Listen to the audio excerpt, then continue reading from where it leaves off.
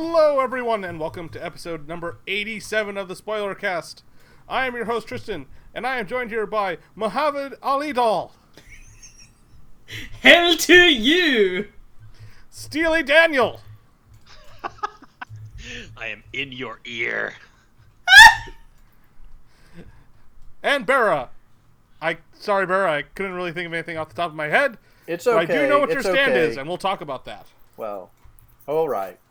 You have a bold I'm face, more of my a friend. Heyman user myself. Oh, really? That's- Even if I yeah. told you your stand name is Blind to Guardian. Okay, done. And with that, I've won him back over, ladies and gentlemen. What is the SpoilerCAST? The SpoilerCAST is your semi-occasional look into things we've been watching, playing, consuming. And if the name isn't a giveaway, we are going to be talking about all of it. Well, at least as far as we get in this episode. But that means spoilers are on the table. Tristan, No, take them off. I Yes. don't want them there. Too late, they're back. on the table. I got this table specifically for spoilers. Put 'em back. Behold my spoilers where. Is that Listen. an enemy spoiler? This must be the work of an enemy spoiler. Tristan, if you had a stand, what would it be? Oh, so, alright, we'll get right into it. So my stand is called Daft Punks. Or in the English localization, Stupid Yankees. Nice. It is a medium-range support stand with very low attack power on its own, but anything it comes into contact with, it steadily improves over time. Any damage the thing had sustained prior to me coming in contact with it begins to repair, and it becomes a better and better version of itself. So if Daft Punks is touching a pane of glass, the longer Daft Punks is in contact with that pane of glass, that glass gets stronger, clearer, more resilient, harder to scratch, until eventually it is basically invisible, bulletproof glass. I'm sorry I asked. Bera, Oh, you rogue. Bera, your stand name is Blind Guardian. It is a short-range, high-power stand, as should be, but its special ability is that within a fixed radius around you, anyone who considers causing you harm loses one of their senses, chosen at random. Tristan, did you come up with a stand for everybody here at the table? Clearly he did. I'm sure Allie probably has her own. I And don't I did- actually. Oh. I have too many things I'd want my stand to be named after. I'm sorry. That's honestly the hardest part, is finding a band that hasn't been already used somewhere in JoJo's, and B, coming up with a stand power that hasn't been used before. Have Now- Arctic Monkeys been used yet? Nope. No. But that leads us into, so for those of you who have been following the JoJo's SpoilerCast, you'll know we are currently running a JoJo's giveaway. We're giving away Don't laugh. I am very disappointed in all of you listening at home. So we are giving away a limited edition Blu-ray for the first season of the JoJo's Bizarre Adventure anime containing Phantom Blood and Battle Tendency. And how many responses have we gotten thus far, Daniel? We got one. We got one. Give us more. I'm hungry. Give us more. Now, our previous question was, without spoilers, what is your favorite part of JoJo's? I see that maybe I've made things a little too complicated to try and tiptoe around spoiler territory. So we have a new question for all of you. Hopefully this will get your brains going and get you really into vying for this limited edition Blu-ray. So your new task, listeners, is to come up with a stand for Daniel. Ooh, I like that. He's already chosen the name, just now. There's no backsies. His stand name is Arctic Monkeys. So, ladies and gentlemen and everyone in between on that glorious rainbow who is listening, come up with a stand for Arctic Monkeys for Dan. So I'm like kind of wishing now that, Dan, you played drums in your band, because I just want your stand to be a bunch of monkeys playing drums.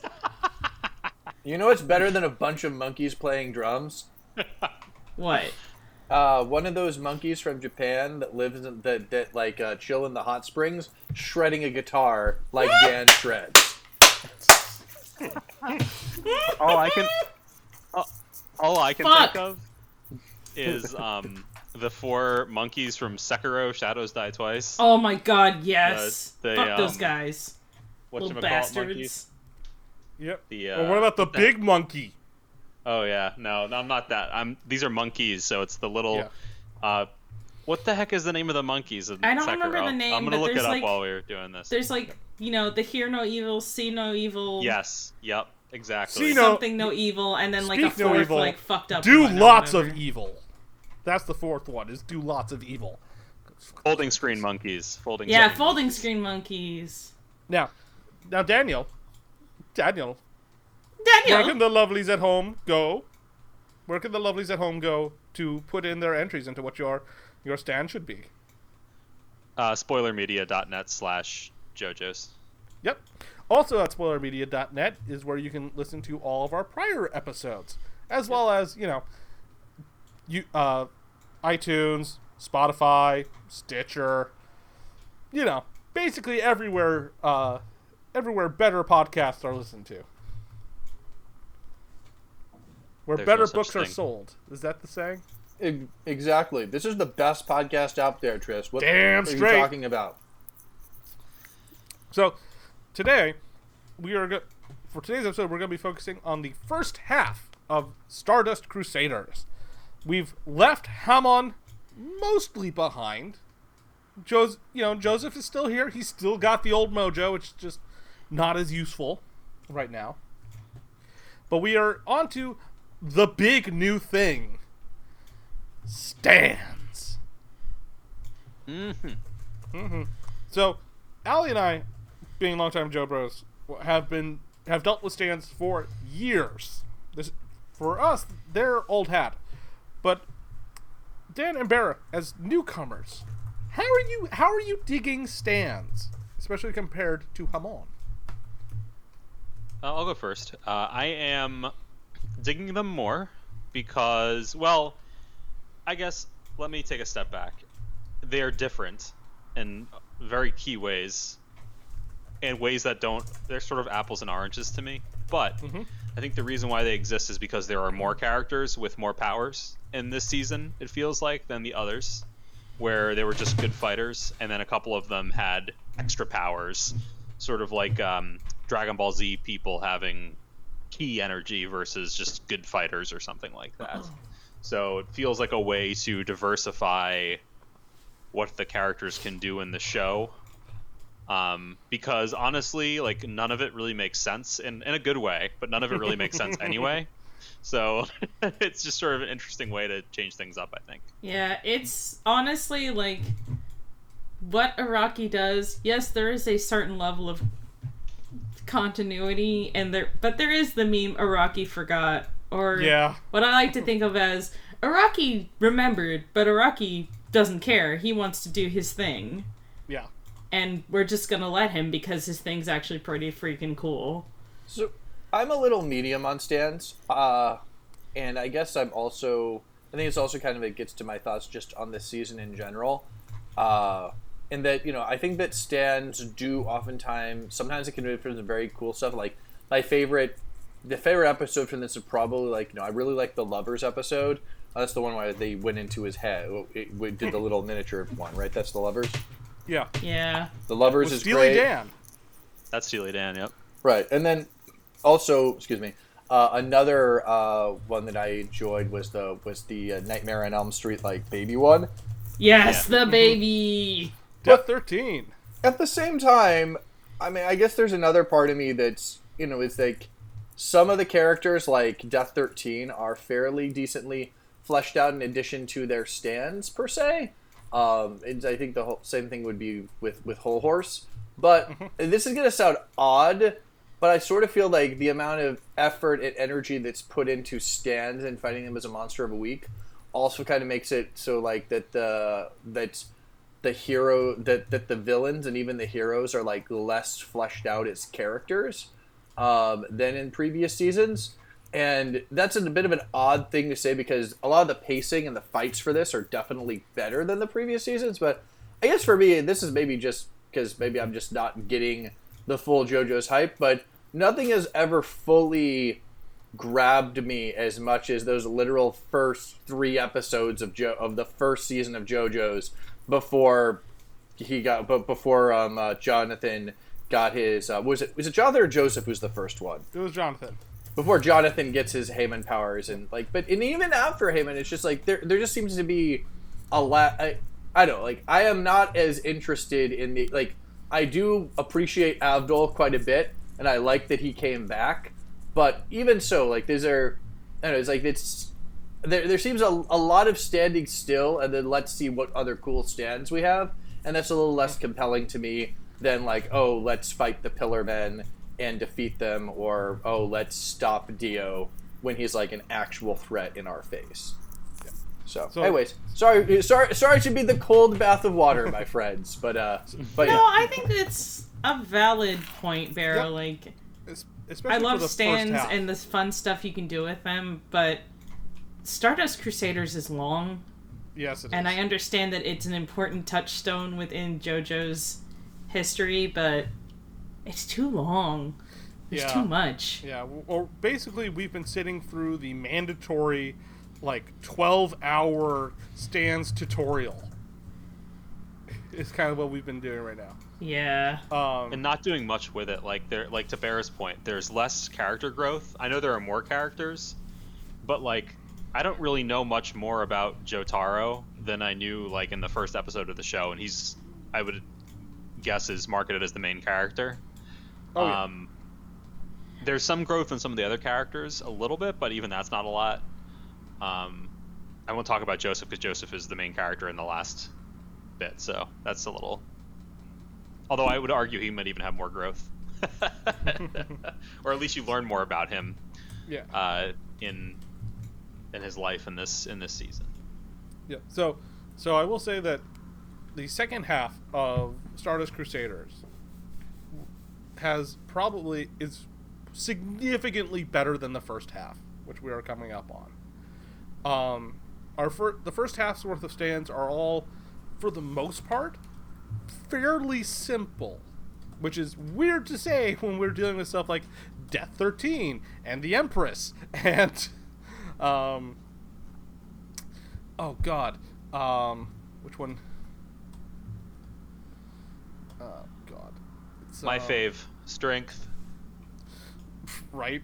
Which one was Strength? Was that the car? The guy with It's the the car? boat. That's Boat. Oh, the boat! That's Boat Monkey. With the fucking pervy orangutan. Okay. The boat. Yeah. The boat is the thing. Is the stand. The entire thing. That and the fly.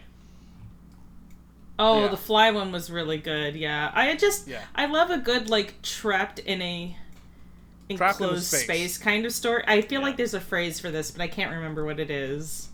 Yeah. This first season is Stardust Crusaders is also very much Araki's homage to Western horror movies. So we've got The Fly, we've got Creature from the Black Lagoon in Dark Blue Moon, we've got Child's Play with the Devil, we've got Nightmare on Elm Street with Death 13, we've got The Blob with Temperance. Good lord, there's just a ton of horror movie references. In the next half, we're going to get into some stands that are way more convoluted and will make things way more interesting rather than just straight fights. Which will almost become the standard going forward. Okay. I will also say that my favorite fight stand battle in Stardust Crusaders, except for the penultimate except for the ultimate fight of Stardust Crusaders, which is just hype as fuck, hasn't happened yet. Is there more plot development in the second half? Like, is it more focused on the conflict with Dio, or is it still kind of aimless? Okay. Oh yeah, it's very much cool. We're here. We gotta find Dio. We gotta get to Dio. We gotta figure out oh god, what's Dio's stand? What does it do? Also, why am I at the bottom of these stairs again? I would say that we should also probably summarize like what happened in the plot for this season, at least the framing of it, just because I mean that is a bit of a fool's errand when it comes to Araki, but I think it'd be good to just like give the overall like overview in case somebody's listening to this and hasn't seen it and wants to be spoiled. Yeah. All right. So the basic setup is it's been 50 years since Battle Tendency, and Dio is back from a coffin at the bottom of the sea, and he has taken over Jonathan's body. To see what he could see, but all that he could see was a coffin at the bottom of the sea. I hope you like my song.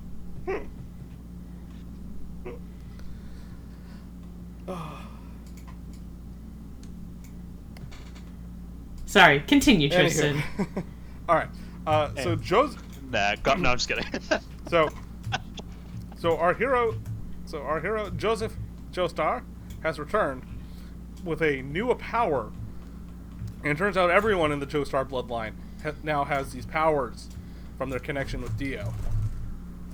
But when his daughter Holly, his power starts to manifest, and she can't control it, it starts slowly killing her. So Joseph might take his grandson, Jotaro Kujo, and a gang of wacky adventurers.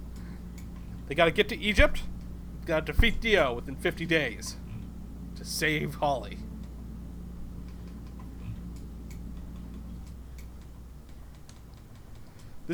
I think part of the issue though is that the plot could really be summed up as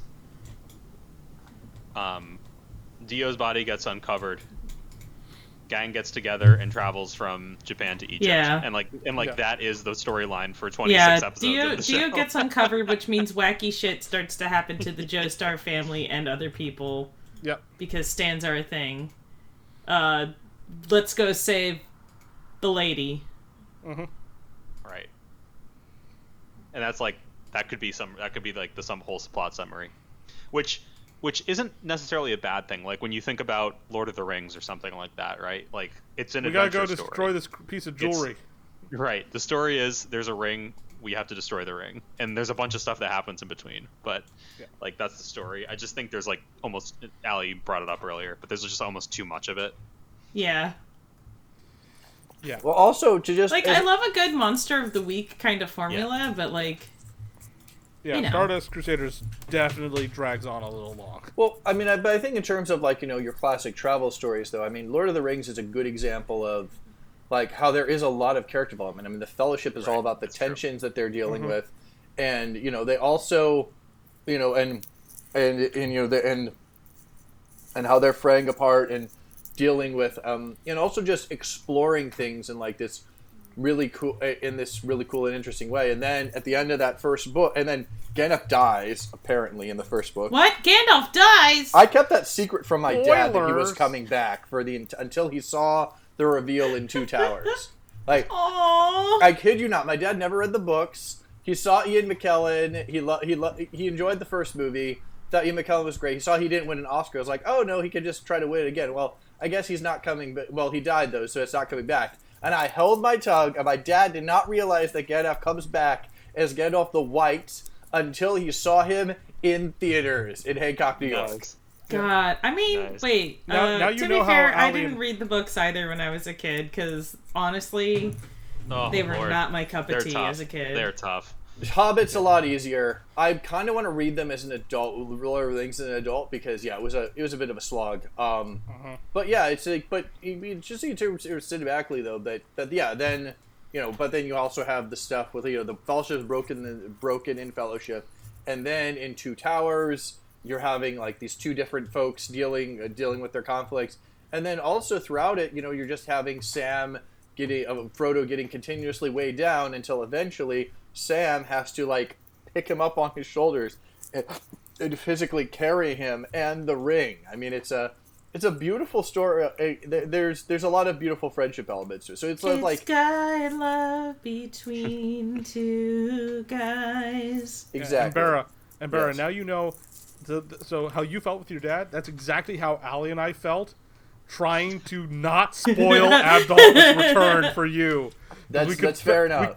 We could feel we were losing you, and we're like, oh god, we just got Abdul comes back, but we can't tell him.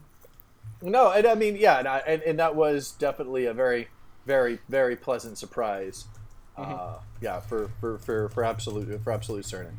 Yeah, and the main story behind that was that originally Araki had planned for Hall Horse to join the Crusaders.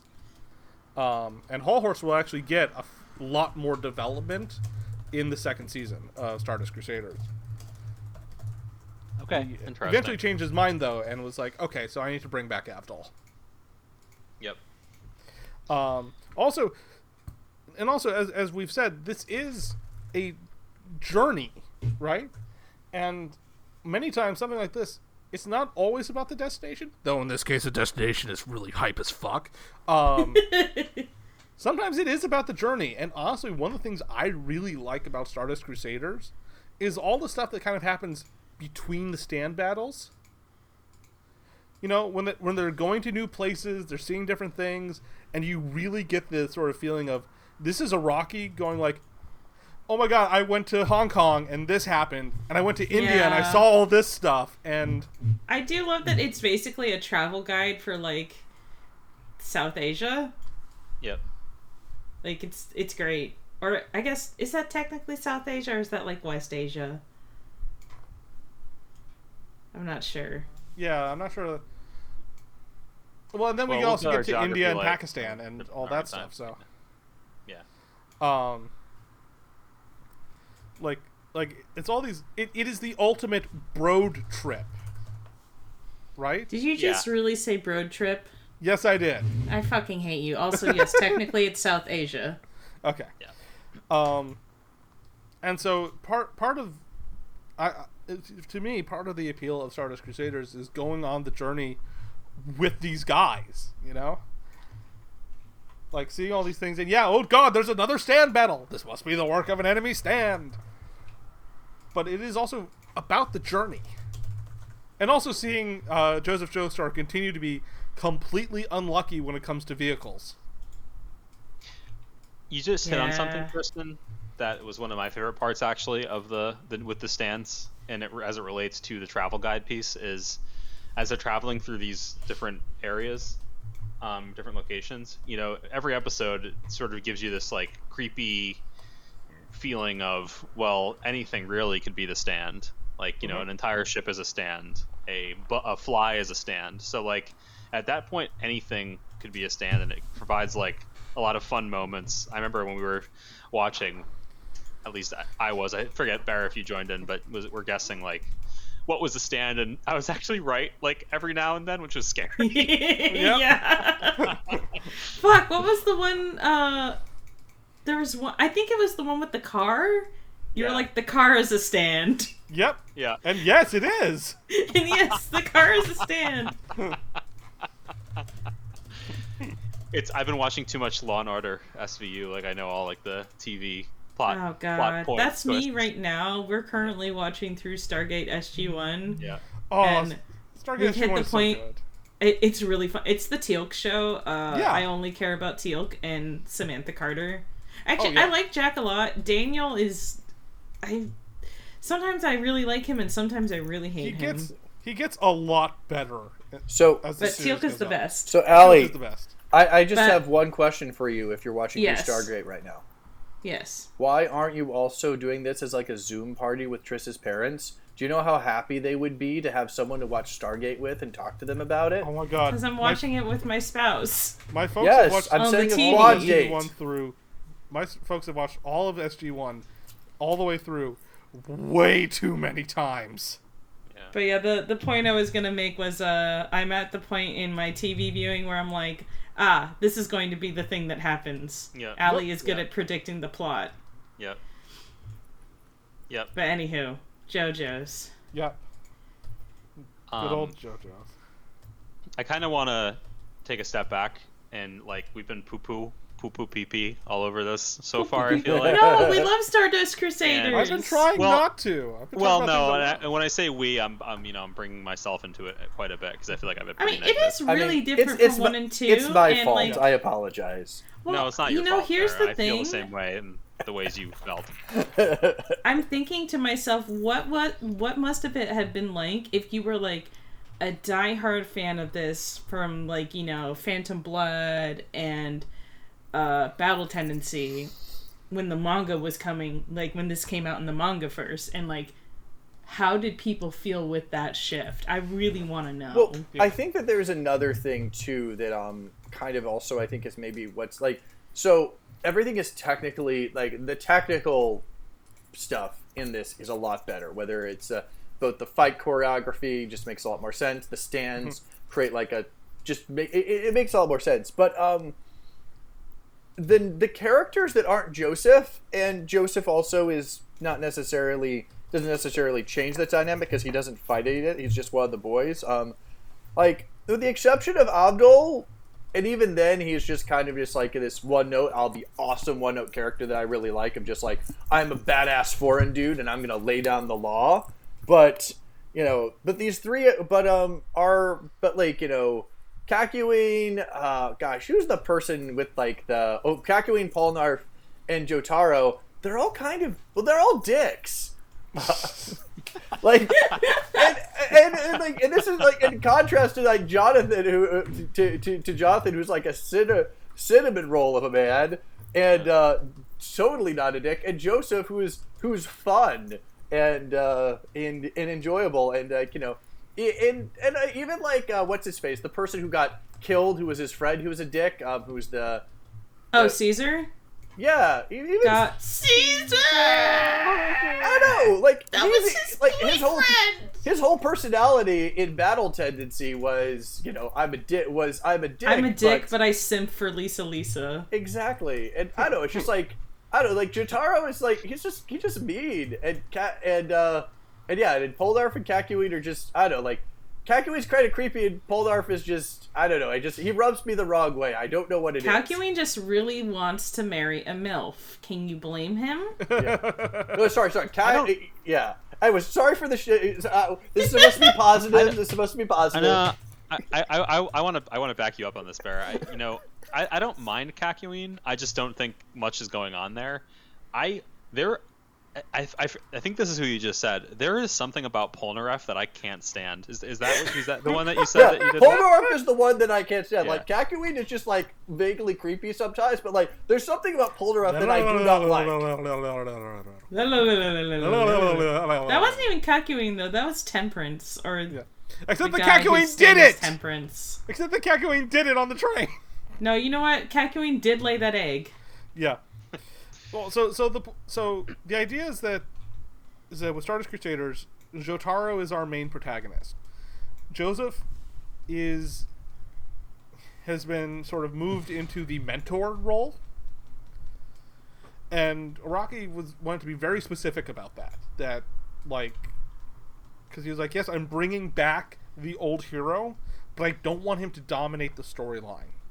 Because I want to be able to tell a new story with new characters and new things, i.e. stands. The idea is that Kakyoin is meant to be Jotaro's traveling companion who's his age. As opposed to Polnareff, who's in his 20s, Abdul, who's in his 30s, and Joseph, who is at this point like almost 70. I just, to me, like, Jotaro and Kakyoin don't do anything for me as characters at all. Like, they're just kind of there to me. I like their stands, but like the characters themselves don't do anything for me. And Polnareff like actively, like, repels me. Polnareff is the goof. He's Polnareff is the- like the pervy goof, and sometimes he really works for me, and sometimes he really doesn't. Like whenever the episode where it's, oh god, we like literally just watched it and I don't remember the name of it, but the stand that like brings back his, or quote unquote brings back his dead sister. Yeah. Oh yeah, Fortune. Yeah, Fortune, thank you. But then it's like, oh, the thing that makes Polnareff interesting is his sad backstory where a woman is raped and dies. That doesn't really sit well with me. My name is Jean-Pierre Polnareff. You killed my sister. Prepare to die. Like, I'm glad that he's a chivalrous enough dude to give a shit about another human being like that, but also... You mean his sister? I mean, some people don't give a shit about their siblings. No, but I mean, I would say that... But, like, that shouldn't be what makes him a good character, is he cares about avenging his sister because he loves her. It should be, like, other stuff. But at the same time, I'm like... I like laughing at him. That being I said, won't lie. No. he did have one of the best moments in the whole season, which was when we first met him and he set the table on fire and made a clock. Yeah. Yeah, no, that was great. Other than that, Also, repels me. his eternal quest to find a place to poop, because Yep. I can relate to that. Polnareff has to poop. It's, yeah. Like, look, pooping, you're really vulnerable when you're on the toilet, okay? So, Especially when you're traveling and it's an unfamiliar, strange toilet, and you're like, And there's pigs coming up through the toilet to eat your poop. hey, some people can only poop in their toilet at home. I don't understand how they live. I don't understand how they live either, because hey, when nature calls, you don't let that shit go to voicemail. This is true. That is a thing,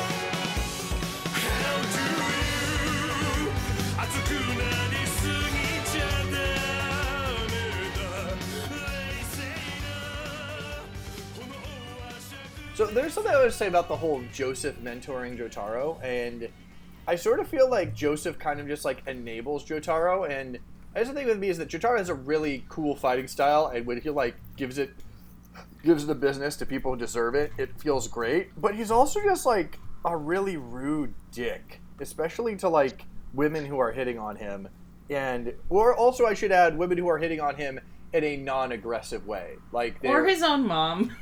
Also his own mom. I don't like it Just when people women are in good general. Yes. So- and what I would have liked, no, I just would have finished today, is that what I would have liked to see is that it would have been cool if in this big long thing, Joseph was like mentoring him and getting him to care more about other people and be less of a dick. Like I don't know, I feel that there could have been some really growth with him in that mentor figure. But instead, I think he just enables him and then crashes whatever vehicle they're driving in. So one of the things that it becomes more apparent, not so much on your first watch through or your first read of Stardust Crusaders, is that Jotaro's tough guy persona is very much an affectation. Like, yeah, he's an angry guy. And if you piss him off, he's going to beat the shit out of you. But he does care about his mom. Remember, he is a high schooler. He's going through his rebellious phase. Shut up, Mom, I don't call care. His mom a bitch. But when he notices, really extreme. But he does also notice before she collapses that she's really pale and like he sort of tuned into, hey Mom, feeling okay? I just wish there'd been a little bit more of like, I'm not looking to JoJo's for the most deep emotional insights into characters, but I just wish there'd been a little bit more of that. Right, and he does get, oh god, because I think we do get that in later JoJo's. Maybe we do. Not to the degree that I would still like it, but like you definitely see more of that kind of stuff in Golden Wind. Oh yeah, and I think also in Diamond is Unbreakable. But I also love pretty much everybody in Diamond is Unbreakable. And Stone Ocean. And yeah, holy shit. And holy shit, like you guys want Jotaro character development? Yeah. Wait until we get to Diamond is Unbreakable and Stone Ocean, where he will get... too bad it's gonna be a little while, but holy shit. Yeah. Yeah, no, Jotaro... Just wait another 80 It's episodes. that fucking Vine where they're like, this is Diamond is Unbreakable in a nutshell. Jotaro shows up and he's like, haha, I'm gonna whip you boys into shape. My wife left me. Good. That's it. That's Jotaro in a nutshell, and Diamond is Unbreakable. There's also the meme of no, of course she would leave Jotaro, because his ideal woman is a woman who is completely uninterested in him. Yeah. I mean, regardless of what his ideal is or not, you treat a like you call your partner a bitch several times, like, you know, and don't apologize, like they will leave you. Yeah, and guess what? That's kind of a big moment for him. He's gonna go be sad and talk to dolphins now about it. Yep, Ocean Man, Ocean Man. Take me by the hand. Oh, wait, did any of you guys see the Rick and Morty season 5 premiere? I'm Mr. Nimbus. He controls. He owns the police. He controls the police. I love that show so much. I've only seen one episode of it, I think, ever, maybe two. It's worth it's highly worth watching. The main thing though is that I think what turns off some people to watching into it, but which I love about it, is that you really just have to like go into it the thing that like Rick is someone who knows everything but understands nothing. Like you are reading that show from both, in my opinion, like, you know, like it's like I feel like it's the wrong way to read the show, or at least far less enjoyable. And if you just read like, oh, Rick is always right, it's like, no, he's a miserable man who thinks he's doing everything correct. And yet, and it's also, so it's like Rick, that plus Morty's growth away from that. But the Szechuan sauce, Barra! I need my Szechuan sauce! You know, I'm glad you said that, need a Ali, really high that's IQ why to I understand Rick and Morty. Oh my God. That's Ali, what turns me off of Rick and Morty more than exactly. anything. Yep, exactly. I do not fucking blame you. The fandom is awful. Attitude of the fandom. Yeah, don't talk to other people who like it. Just talk to yourself. Or honestly. us. I mean, Ali and I are fairly cool. No, don't talk to me about it either. Don't talk to me about it. No, because talk to your therapist about. Talk to your therapist about your Rick and Morty addiction. I mean, but that's I do think that like Rick and Morty's toxic fans really do turn off a lot of people. And which is a shame, because like literally I feel that they're missing the point. And I'm normally not that harsh with people's interpretations of things, because, you know, they totally are though. They are missing the point. They are missing the point almost as bad as Scarface fans. They're missing the point almost as bad as Scarface fans. But Tristan, he has all the money. He has all the money and the drugs. Oh, you mean Breaking Bad? That too. Yes. Oh, anywho, back to Stardust Crusaders. So in the first half of Stardust Crusaders, what is each person's favorite stand encounter? The death baby. The baby. Baby stand engraved in my arm. How did that get there? Honestly, like, I like them. I like most of them quite a lot, but the baby is the one that, like, I think has the most fun concept, because Nightmare on Elm Street, and also, like, it's an evil baby that fucking swallows a scorpion. Yep. So it won't be found out for being an evil baby. And then Concubine makes it eat its own poop. Yep. I think for me it's a tie between Death 13, as in, like, you know, that evil baby is like, and the Lovers. But I think the Lovers might get it just because the Lovers, I think, is the single best execution of a back and forth stand fight to a very satisfying conclusion. I do also like that the Lovers, like, that episode actually, when you see just how much pain Steely Dan is putting through Joseph through, and how much that actually affects Jotaro. Yeah. I really liked that. Yeah, That's one of those moments where you're like, no, Jotaro does actually care. about men. Sorry, I'll stop. I mean, yeah. And the end of the lovers. Oh, where actually, Steely I Dan also finally really gets liked what he deserves. Oh, it's fantastic. Crap, the Judgment one with Enya, Yep. or Enyaba rather. That's probably my second favorite one because it's creepy as fuck. It's creepy as fuck. It's Night of the Living Dead, and it's Also, your it has zombie lots of episode. Whole Horse, that piece of shit. Yeah. I love seeing Whole Horse get fucking riggedy wrecked. Is It's so- Inyaba the one? Is Inyaba the rapist who gets righteously murdered? No, that's No. her son. That's her son, Jay Giles. Right, Jay Giles. Yeah. Yeah. Whole Horse is one of those characters that you just love to see get fucked over. Yeah, I love to hate him. He's great. He's great. Dan. How about you, Dan? I think I already brought him up, but basically, I think my favorite one is the boat strength. Oh shit! Just Right. Just because I think it's hilarious.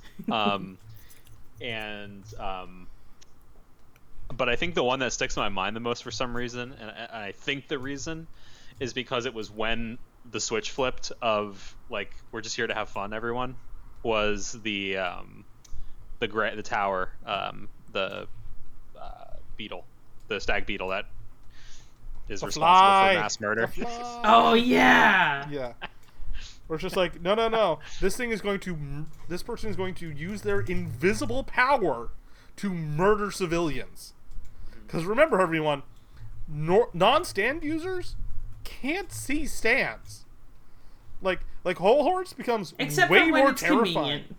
Well, Whole Horse becomes way more terrifying when you realize that he can carry a pistol with an invisible pistol with invisible bullets that he can remote control anywhere, and you can't take it from him. And if you don't have a stand, you can't even know he has it.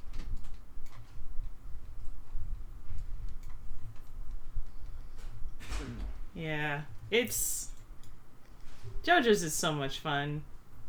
And that's what I wanted to say earlier when I was like, we're peep poo pooing. Peep beep All boop over. boop Because beep beep. it's still fun as hell. It's still fun. I just wish it was shorter to the point.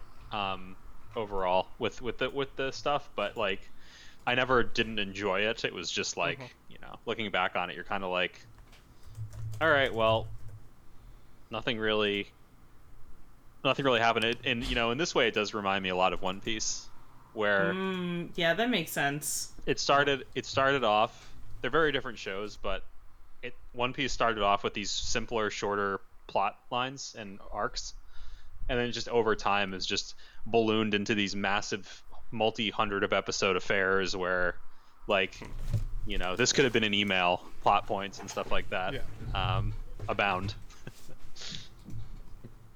Although I gotta say that from and it's Mother's Basement's fault, who also loves JoJo's, by the way, but I am sort of tempted to like read One Piece, not watch it because I think that's impossible, but like I can read a lot faster than I can watch anime. So I am being tempted because it's apparently just like, it's highly impressive how long the guy has been doing it, and also it's been like a continuous plot with characters through it. I mean, Don't now, Barra, do it. Barra, first of all, Do not seek the treasure. do not see the track. Also, Barra, bear in mind that you may fall into the same trap we have Berserk fans have fallen into, and the story may not outlive its creator. I don't Yeah. know. Um, I we'll see. We'll see. It's a You know, you might also, do by it. the time you catch up, you'll probably catch up to One Piece just in time for One Piece Shippuden to start. Oh God. I've heard quotes from him recently, Oda, the creator of One Piece, saying that he's looking forward to wrapping up the storyline, but his arcs suggest no such thing, given Yeah. how long and aimless they are recently, with like hundreds of characters being introduced and all sorts of crazy stuff for really not a whole lot of anything. But anyway. See that's kind of the big difference between Oda and Araki is that Araki is totally willing to be like, cool, I'm done with this story. Time for a new part. Mm-hmm. You know, as opposed to One Piece, which is just, we just keep adding onto and onto and onto and onto, and now this sandwich is bigger than my head. How am I going to take a bite out of this? Right, because they do. You're talking about the fact that they move on to different characters entirely. So like they're different storylines with the different characters, correct? Right, and you may get some, like, you know, some cameos, some people coming back, like Joseph in as the hero of part 2, now back in part 3. Right. But for the most part, you're dealing with different regions, different characters, different villains, different themes. I mean, that's true of One Piece, but the overarching characters are the same. Like the Right. main characters are the same throughout. But everything else you said is true of One Piece. It's just handled with within the same group of characters. Yeah. It would be like if Lord of the Rings took like over 1,000 manga chapters. It'd be like if Tolkien started with Silmarillion and then wrote everything in between to get to The Hobbit, and then wrote everything in between to get to Lord of the Rings. Right. And I was like, hey guys, look, remember Elrond from chapter like 55? He's back! And you know, you're obviously tied well to this series, Tristan, with JoJo's, and I feel like it's much in the same way. It's like, you know, moments hit harder in One Piece because you've been with the characters for so long and for so many episodes, but then at the same time you're like, could we have just like edited some of this out? And Right. Can we abridge a little bit here? Do I really need to read these 20 chapters? No? None of these characters come back? Cool. Or and getting back to Tolkien, my trick for getting through Lord of the Rings is just skip all the songs. Yeah. Up, and they're singing? Cool. 3 pages later, great. What? Back into the action.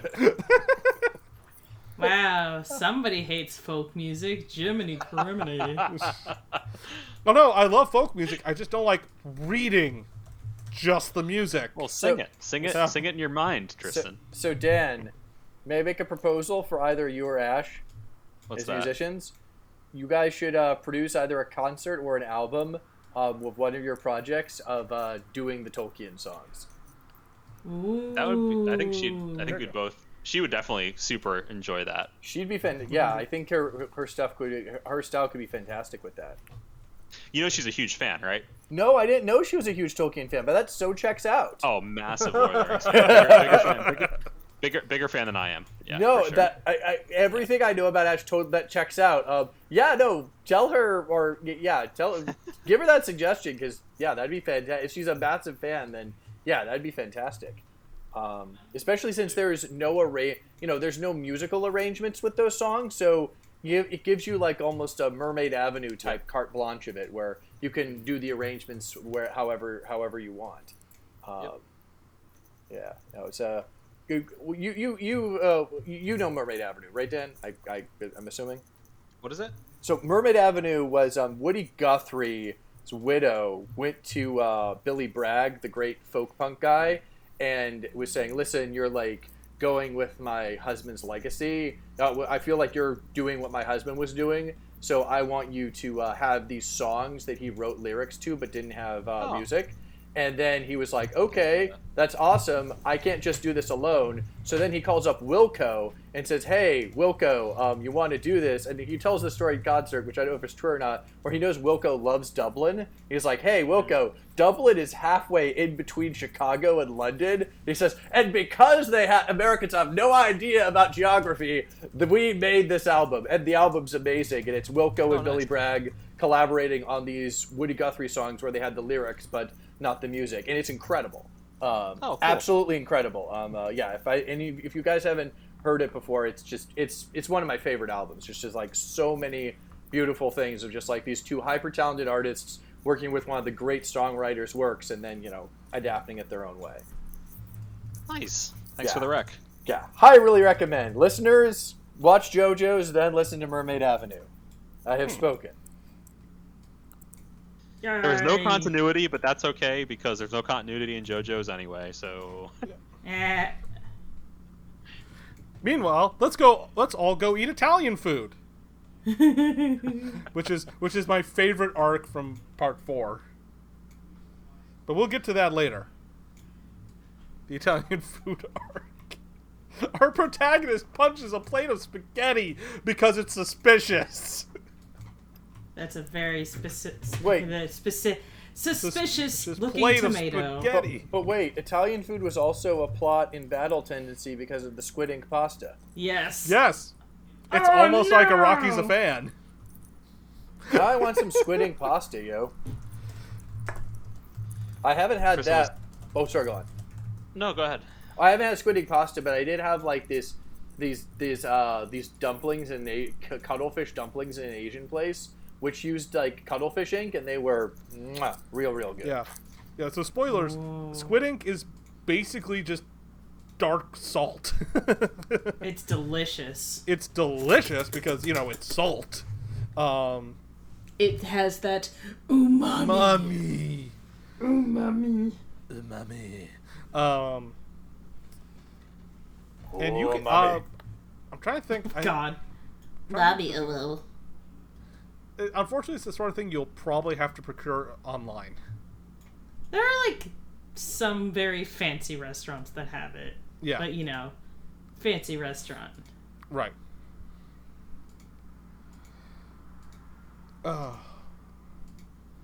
Anything else in general, Tristan, that you wanted to talk through? Let's see here. I mean, all right. We don't want to go into super huge detail.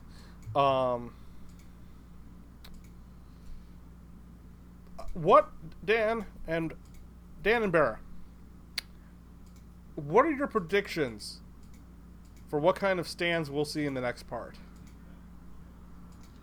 I don't think I can say. Like, they're so random as it is that I don't think there's any way that I could predict what the stands would be. Now they're going to Egypt, right? Yep. So maybe there'll be some pyramid thing or something weird like that. But honestly, like, everything is so random, and that I just don't think it's possible. Okay. So I'm going to give you 3 stands from the series. Mm-hmm. One of them is in the next part. I wanted you to know. I'm not going to say if you're correct or not yet. I just want to get your takes on it. So the first stand is a origami stand that can trap things in paper through those Escher-like linked images. Like the repeating patterns that loop into themselves. Okay. That's one.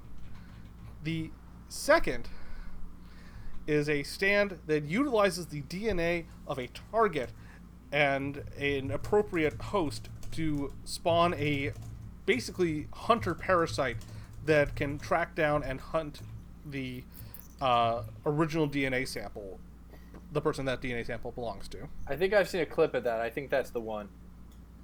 And then the third one is an electrical outlet that, if you touch it, lets the stand user magnetize you and control the rate and amount of the magnetization.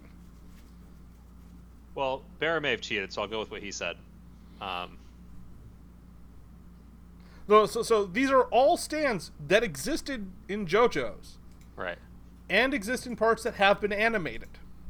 Gotcha. Only one of them will show up in the second half of part 3. Still going to go with Barra's idea. Barra does have good ideas. Not his idea, but his choice. Yeah, you know what I mean. I know what Point is, yeah. we stand Barra. We stand Barra, if you will. Which stand do you stand?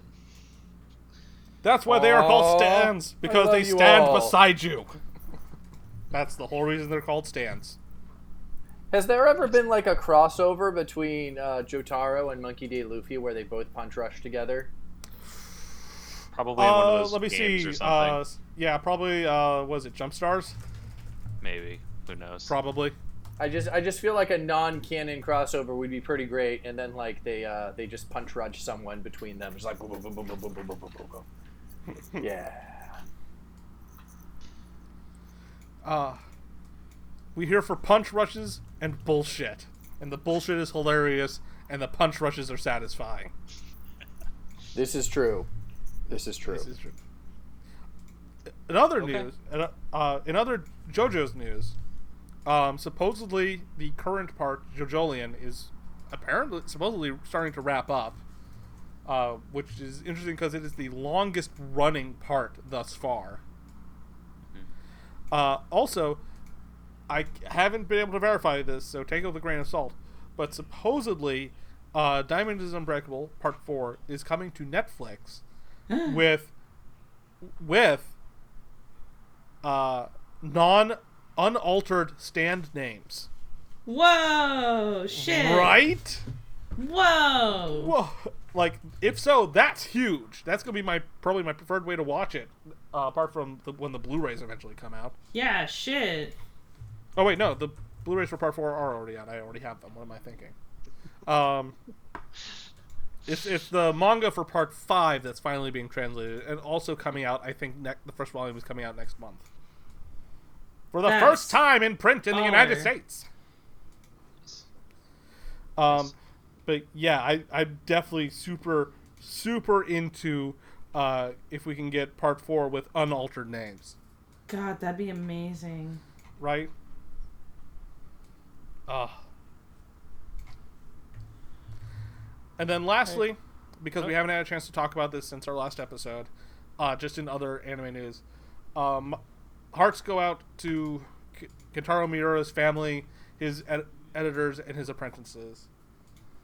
For those of you who don't know, Kentaro Miura is was the author of the manga Berserk, one of the classic dark fantasy series, and fucking gorgeous. Like, this man had such an eye for detail. There are so many dual-page panels that are just intricate, gorgeous works of art. And he passed suddenly about a month ago from a heart issue. And now, most likely, Berserk will never be completed. It is another... Berserk has been going on for 30 years. Well, I heard that with Berserk, someone like... And so Triss kindly gave me a box of Berserk, and I need to start the journey because, it's been recommended to me for a while from a number of different people.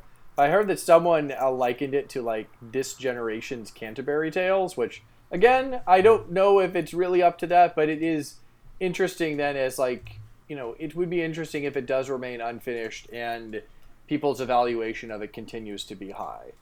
Because there are some great stories that are just, that are unfinished and such. They're unfinished. So for those of you who are interested, I'm going to also preface this with Berserk has the largest content warning I can possibly give. I could rent a billboard in the middle of Times Square and make that a content warning for Berserk, and it still would not be big enough. It is brutal. Bad stuff happens to everybody. Not everyone deserves the bad stuff that happens to them. It is a dark fantasy.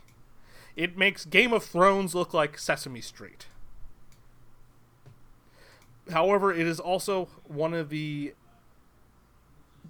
most poignant and beautifully told stories of the human spirit you will ever read. Yeah, Berserk is like... It's something I want to recommend to everybody just because it's so good, but there's a lot of really nasty stuff that happens that just... I cannot recommend it to people. It's my understanding that it is great, but but if you do not like things that no one likes things that rhyme with grape. But if things that rhyme with grape are upsetting to you, then you should not read it, is my understanding. Yeah. If you don't like the thing that... Well, okay. If you like the thing that rhymes with grape, you need to go to jail. Exactly, Yeah. that's also If you true. have a hard time, Exactly, that's perfect. Yes. if you have a hard time and the thing that rhymes with grape is an actual like trigger for you, Then- or it's just a hard thing for you to witness, Then don't watch Berserk. Then don't do Berserk. To be fair, it is a Thank you story for that about clarification, Ali. It's appreciated. Now, Yeah, to be fair, no, it is yeah. also the story of a rape survivor who has to deal and learn to deal with that heaviness. Right, It is right. not just in there. It is a like But Yeah. but I would think that probably makes it makes it a stand. Like again, like although I do not like reading things about that rhymes with grape, I am it is not something that prevents me necessarily from watching it. But like if that was something that was particularly difficult for me, even if it was about somebody overcoming it, it might not be. I might want to steer clear from it. But yeah, I think that's right. yeah. Yeah. So yes. Also, violence. Lots of violence. Lots of violence. And monsters. Lovecraftian horror. Geiger-esque abominations. Yeah, there's a lot. Well, if I end up getting hooked in by Berserk and read through all the volumes, would love to do a spoiler cast on it if you guys are. Oh yeah. But for those of you who do choose to undertake this journey, recommended listening is either or both albums by Beast in Black. Both albums contain numerous songs that are just straight homages to Berserk. And I'm guessing that's why the guy who started Beast in Black left Battle Beast, was because he was like, hey guys, I got a new idea for a song. And they were like, man, not everything needs to be a reference to Kentaro Miura's Berserk. Irreconcilable Well, fuck creative you. differences. Shunk. And I will say I do quite enjoy Beast in Black, but that's also because I love me some power metal and I love me some synths, and yeah, there is a lot of really real dedication to the synth in a way that is you rarely see out of anything. Honestly, I almost consider them more of like a classic heavy metal band than necessarily a modern power metal band.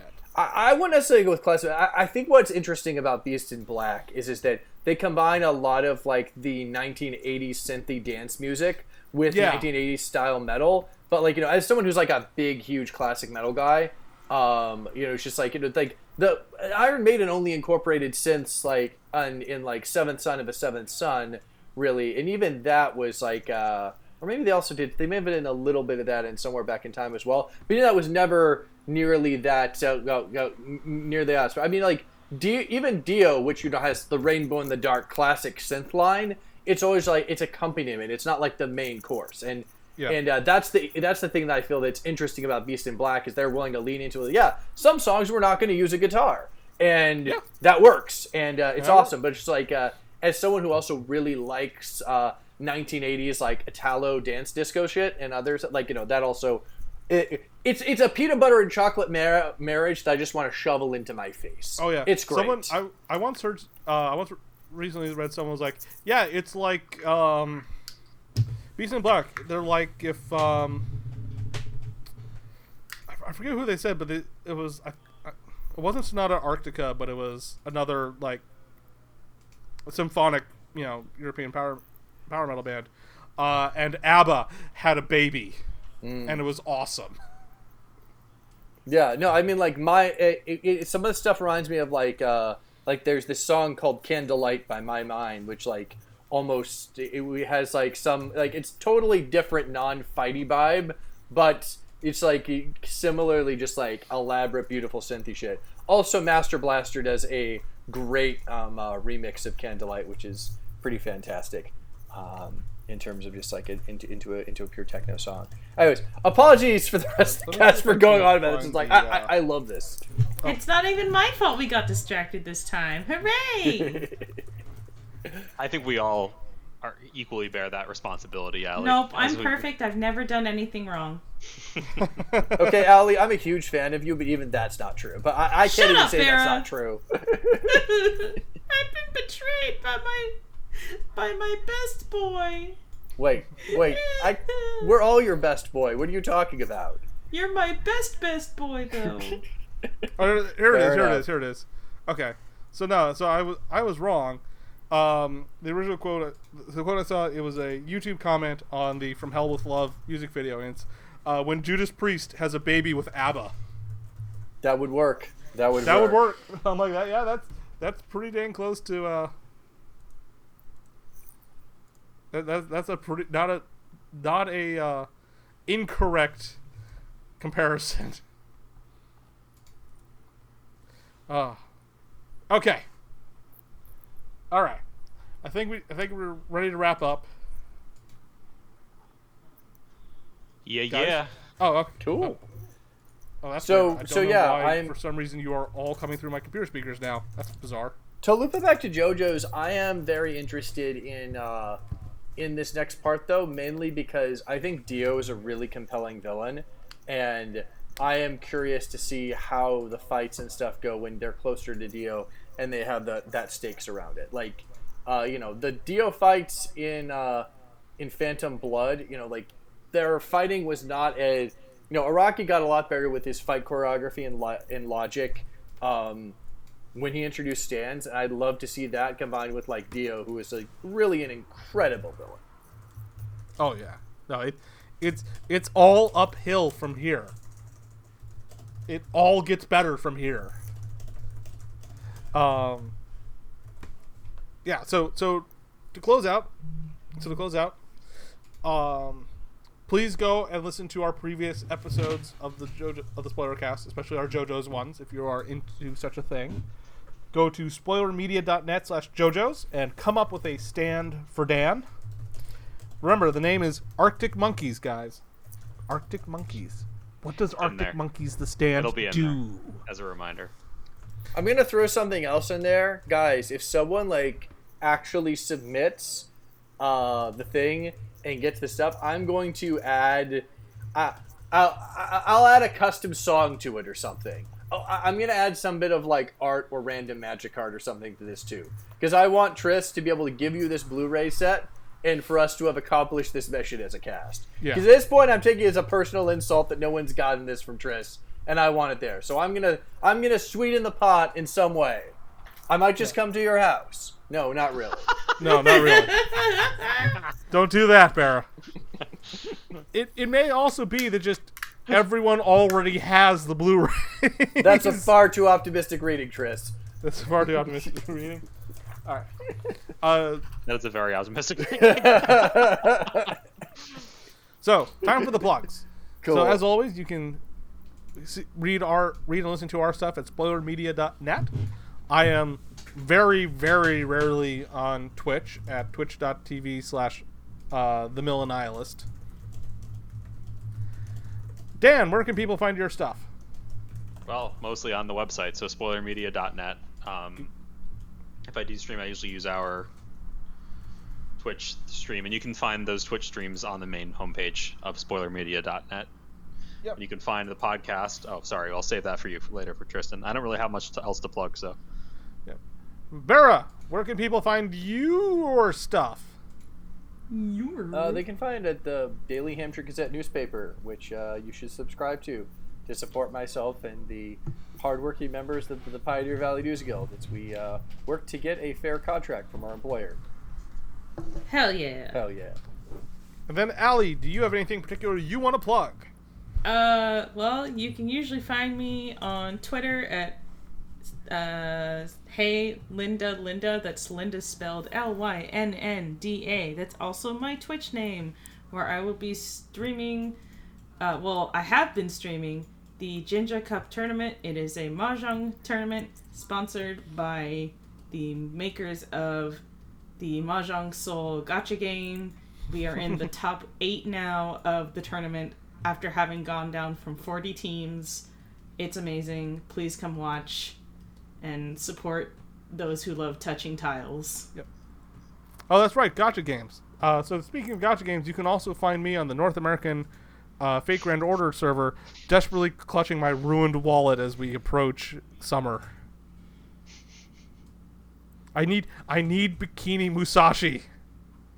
She'll be so useful in the meta. But why? All right.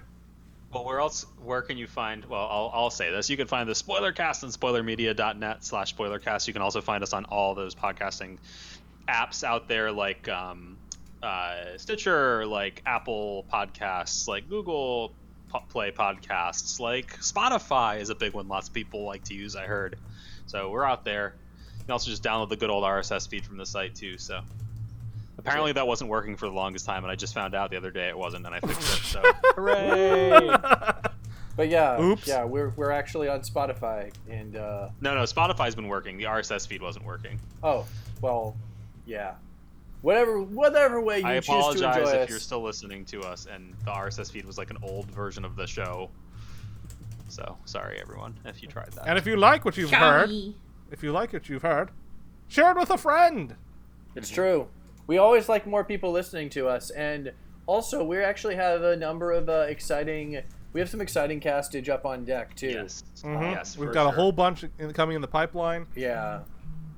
Also, we need more than 2 listeners in Ypsilanti, Michigan. This is also true. Come on, guys. Ypsilanti friends, please, make Share us the your love. town's podcast. Give Tris a key to the city. Then make sure he never leaves. Because, wait, that makes sense. I wouldn't want to see Tris. I was just thinking that he'd give you a house and you'd be happy, but you'd want to come back to Massachusetts. So let Tris leave when he wants to, but offer him a home. Yeah. You see, here's the thing, though, is if I ever actually had, a home that I owned and was mine to do with, I would just turn it into a nerd commune. This is true. This would check out. All right. Tristan with long hair and a beard, just like in a freaking robes, leading people around. So there is no video component. So speaking of long hair, there's no video component to this podcast. But I also finally cut my pandemic mane. Nice. I was able now, as I no longer need the hair, I decided to donate it. Oh, lovely. Yep. So I donated to Kids with Hair Loss, which is a Great. nonprofit that generates hair pieces for kids who are undergoing chemotherapy, what have you. I was able to donate 2 10-inch long braids of hair. Wow. 10 inches long braided was how luxurious my mane had gotten. I will say it is really nice being able to feel air on the back of my neck again. But for those of you listening, well, you're just listening. This isn't a video podcast, so. Well, I will do a quick plug then, and that is that I was talking to some coworkers and did some research to learn that it's pretty much true, but the places like the Red Cross and other things that would normally donate blood are behind, and they don't have much blood left, so consider donating blood if it makes sense for you. The blood god needs more blood, guys. Donate blood. We need more blood. All right. More blood for the blood god. Tristan, take Blood us out for of the here. blood bank. Bone marrow for the donation pool. When the Warhammer 40k Corn Berserkers decide to do community outreach. Hey! Alright. Good night, everybody. Good night. Good night.